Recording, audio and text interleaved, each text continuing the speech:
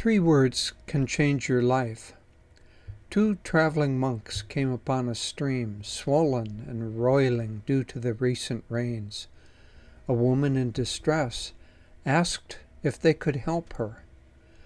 "I must get across the stream to my family," she said, "but I'm afraid to wade into such turbulent water." One of the monks picked her up, carried her safely across to the other side, and set her down. The two companions then continued on their journey. After several miles, the second monk said, "I can't believe you did that. Knowing as you do it is against the rules of our order to look at a woman, much less touch her."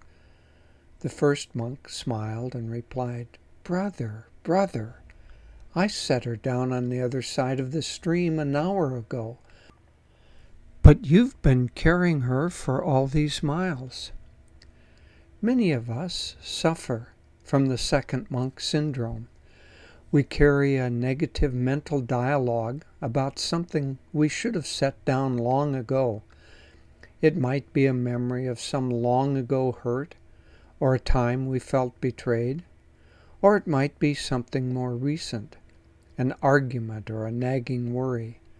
Whatever the root cause of the negative mental loop, it creates unhappiness. But how can we set it down? Here's a short phrase, a kind of modern mantra that will help. Let it go. Every time you discover your mind caught in the negative loop, mentally repeat, "Let it go, let it go." After a time, 2 weeks according to neuroscientists, you will have created a new neural pathway. Now, when something triggers your negative pattern, you can choose to let it go. Paramahansa Yogananda called these neural pathways brain grooves. He explained, quote, "Attention is the needle that forms the grooves of mental good or bad habits. It is by deep attention to an evil experience, or a good experience, that a bad or good habit is formed in the brain." At another time he said, "Bad karmic tendencies cannot be overcome by concentrating on them, but by developing their opposite good tendencies." End quote. This technique of replacing the negative thoughts with positive ones works in nearly all circumstances of daily life. For devotees, however, its real power comes in meditation. If you find restless thoughts or worries disrupting your concentration, immediately repeat your modern mantra, "Let it go." Do it with power. The deeper your intention, the quicker you will see results. Stopping negative patterns is only half the battle. We need also to create a positive flow. For this, a second phrase is helpful. I suggest, "I am free." We can think of it this way. We can use "let it go" to stop the unwanted train of thoughts and put our mental gears in neutral. Now we can move forward by repeating, "I am free." Let this phrase continue until it fills your thoughts and you feel a deep sense of non-attachment spreading in your consciousness. Paramahansa Yogananda ends his magnificent poem Samadhi with these words, "Myself in everything enters the great myself, gone forever, fitful, flickering shadows of mortal memory. Spotless is my mental sky, below, ahead, and high above.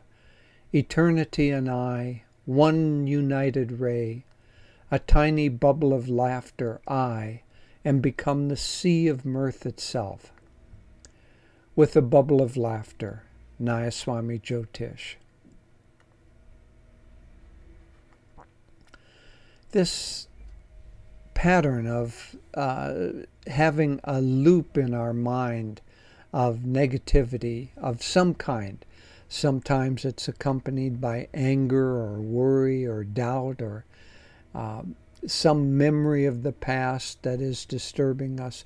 Whatever, as I said in the blog, the root cause of it, it's causing us unhappiness. It was too much to get into in a short blog, but as well as the negative neural pathway, when we let the thought proceed through that neural pathway, it releases a cocktail of toxic neural drugs into our system. And the potential for those to disturb our mind just continues and continues. So if you don't want to poison your mind, we've got to find some way to divert our pathway, divert our tendency to go in a negative direction. And we can't just tell ourselves stop or don't think about it. Anything that triggers that thought is going to send that train down those tracks that have been well laid. But if we create an alternative to it by having a second neural pathway created that we use every time that negative loop comes up, then that second pathway becomes an option for us. And it can happen, as I said in the blog, quite quickly. 2 weeks and even less if you put real power into it. But you can retrain your mind to go in the positive direction quite easily. So using a short phrase like let it go, allows us to change our behavior patterns, our mental habits. And so if you use this, the problem is remembering to use it. But if you really try for just 2 weeks to do this every time something negative comes up, then you'll find there's real power in this. I've been using it lately in meditation.